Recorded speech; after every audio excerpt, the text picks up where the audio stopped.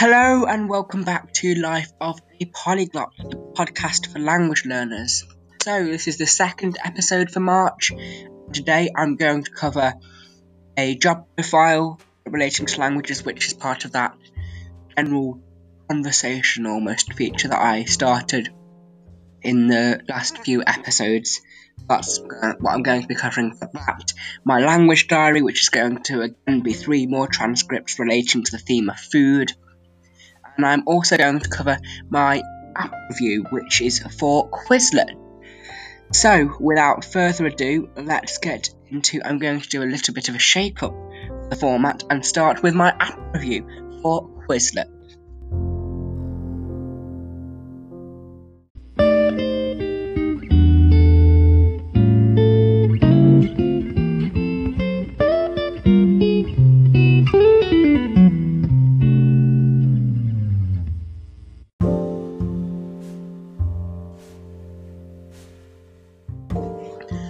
So, my app review for March is for Quizlet, an app used for flashcards, spaced repetition and interleaving, which are all scientifically proven to enhance the rate at which students learn content.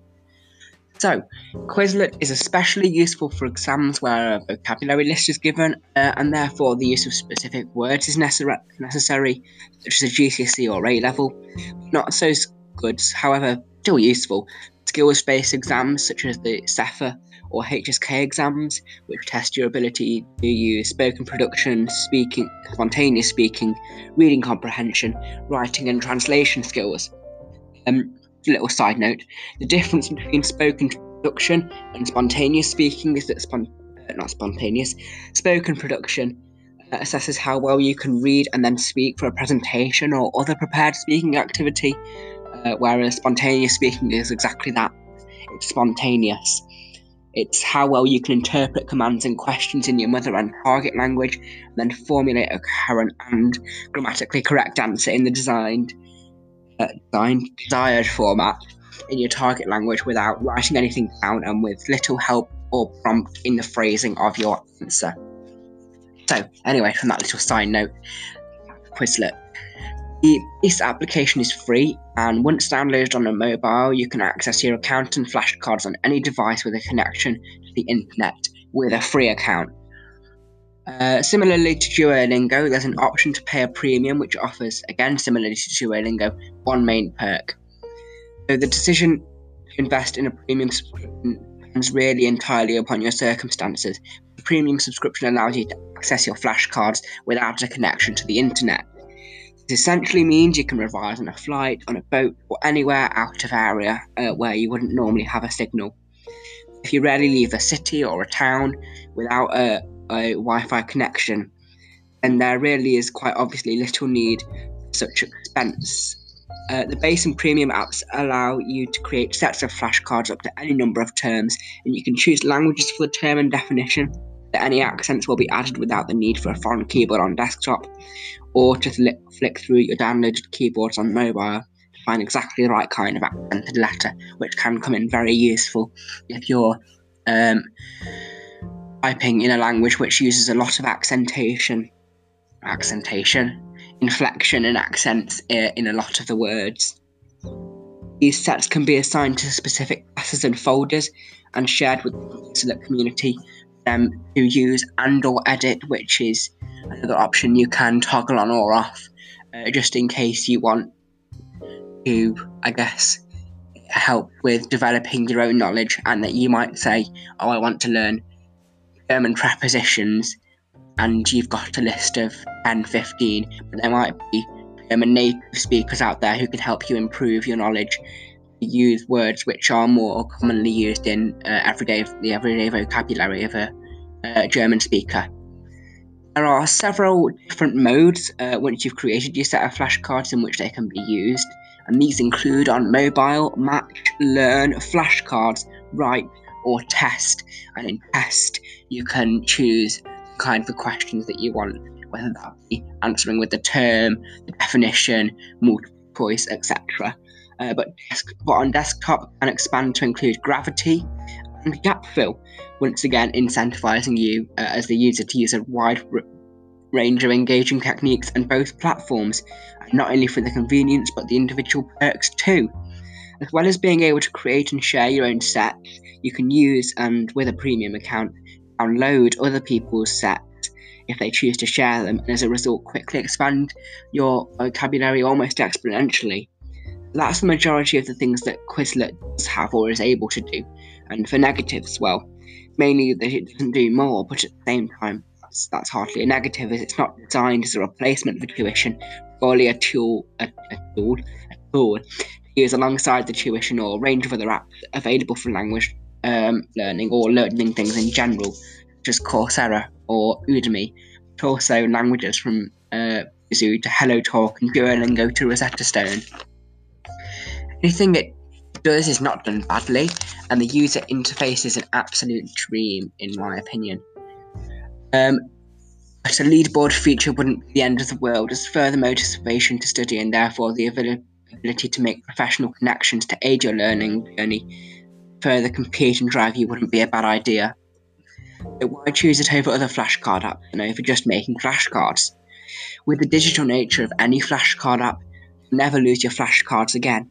In an increasingly technologically connected and technologically integrated world, having flashcards on the go is just more convenient.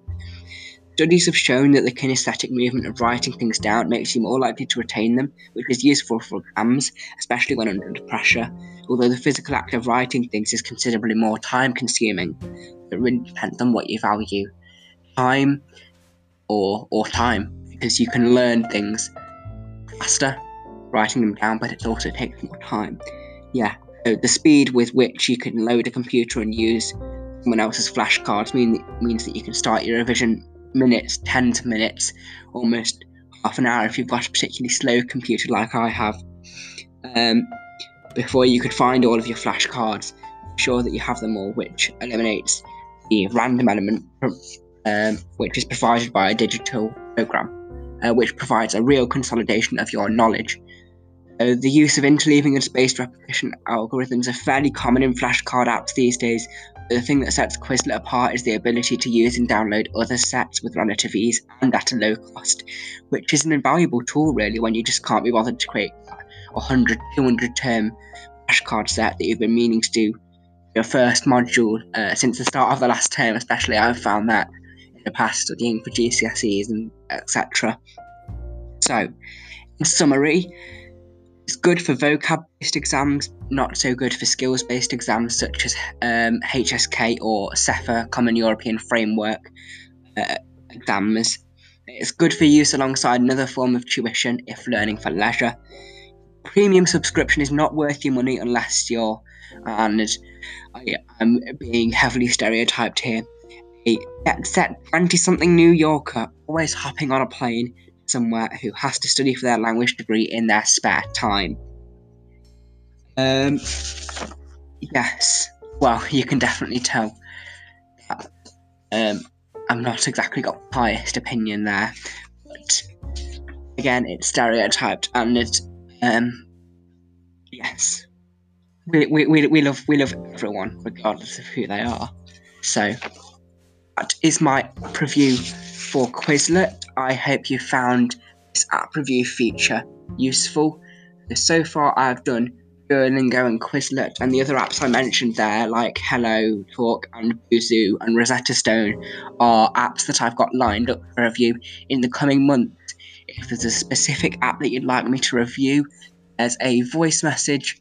There's an option to send voice messages, not only for if you're got any transcripts or questions that you're answering that I've answered in my language diary, but also to recommend anything that you do or do not like in the podcast, because I want to make it so that people want to listen to it. I guess it's helpful for me, but it would be better if it was helpful for you guys as well. So it's a little side note I guess I have there to sending those voice messages. Next, I'll move on to my transcripts.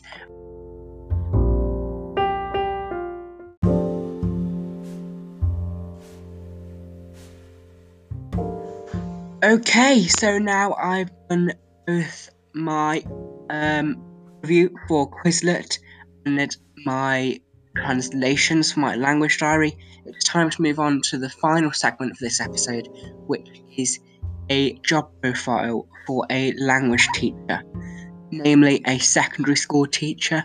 This was on the Prospects website, which I highly recommend you check out if you haven't done so already when you're searching for jobs. Just in general, they're a very helpful website. Profiled over 400 jobs, so you know what to expect. I will be doing a second version of this at some point in the future, as English as a foreign language teacher is another job you can have in teaching relating to languages, especially if you are using your target language more often than you are your English. Teaching English as a foreign language can be a way to maintain the level of both of those languages, or if you're learning 6 or 7 languages or reaching fluency in those, just to maintain them and maintain your English if English is your first language. That can be a really useful thing. So anyway, into the secondary school teacher. So, I didn't really know how to approach this feature, but I've just done what I did before with the translating and interpreting. And I'm just going to give a general overview, really. I think it's kind of taken for granted that you would teach the national curriculum, and as someone who is passionate about languages, and for anyone who is out there passionate about languages, I think you want to use your languages, or especially for me, for what I want to use them for, and as a supplement for whatever job I want to progress into, as opposed to teaching what's dictated to me. I would like to teach my friends, I would like to teach other people about it, but teach in a way that I think is going to be most beneficial, and teach what's actually relevant. There's always going to be complaints from students that, when are we ever going to use this? Everyone always speaks English. I think as in terms of teachers' unions and things, I think that's the way to communicate that. But personally, for me, the fact that you've got to teach what's dictated to you is just makes it quite a restricted profession for me. You have to keep up to date with developments in the subject area, new resources, methods, and national objectives, especially relating to the teachers' union. In the UK, as a secondary school teacher teaching languages, you could expect to earn anywhere between £22,000 to £40,000, depending on your location, and obviously depending on which level you're teaching, as obviously you're progressing through the roles. Managerial roles and mentoring roles often give you a significant salary boost from wherever you were. I should note 40,000, 40,500 is specifically for London. It was noted in that review that they did. There's 13-week holiday. This is obviously filled with marking, planning, and preparing lessons. Working hours are just 9 to 5, I guess. In terms of the school day, you might be 8 to 4, but it's still the same hours. But obviously, being in school early, teachers are always in school, and if they're not, they're probably working outside of school. Sometimes it can be as long as almost 12 hours you could spend in school, having that kind of marking, planning, and preparing lessons, just so that you're not spending your 13 weeks that you get a year, which is comparably more to other professions, but because it's taken up by other things, I guess. In terms of teaching in the UK, you need a degree and C at GCSE in English and Maths, and you'll also need to have a DBS or Disclosure and Borrowing Service check. In terms of undergraduate, you have a Bachelor of Education, a BA or BC, with a QTS in England, Qualified Teacher Status accredited, or a TQ Teaching Qualification accreditation in Scotland. In terms of postgraduate, you'll be looking for a postgraduate diploma in education, which I said in a previous video was a PGCE. not, it's PGDE. But that would be where you're going if you've already got your language degree, in terms of moving from a language degree into teaching. You want to, I've got a list of some websites and other organisations which might help with your transition into language teaching. I'll list them. That they have Teach First, Discover Teaching, Get Into Teaching, EduStaff, eTeach, Engage Education, and Tradewind Recruitment. And Tradewind Recruitment is specifically geared towards teaching, so they offer quite a specialist knowledge of the best teaching jobs out there. I guess the only other thing to say is you need to be caring, you need to be sympathetic, you need to have good listening and communication skills, and creativity would be one of the biggest things I probably would say students want. Not only to be a nice person, but creativity when the curriculum can be sometimes a bit restrictive, to find new and inventive ways to support students and teach them the content to help them pass their exams. So that is my general conversation, or just, I think it's turning into more of a job profile feature, what you can do with languages for a language teacher, specifically secondary school.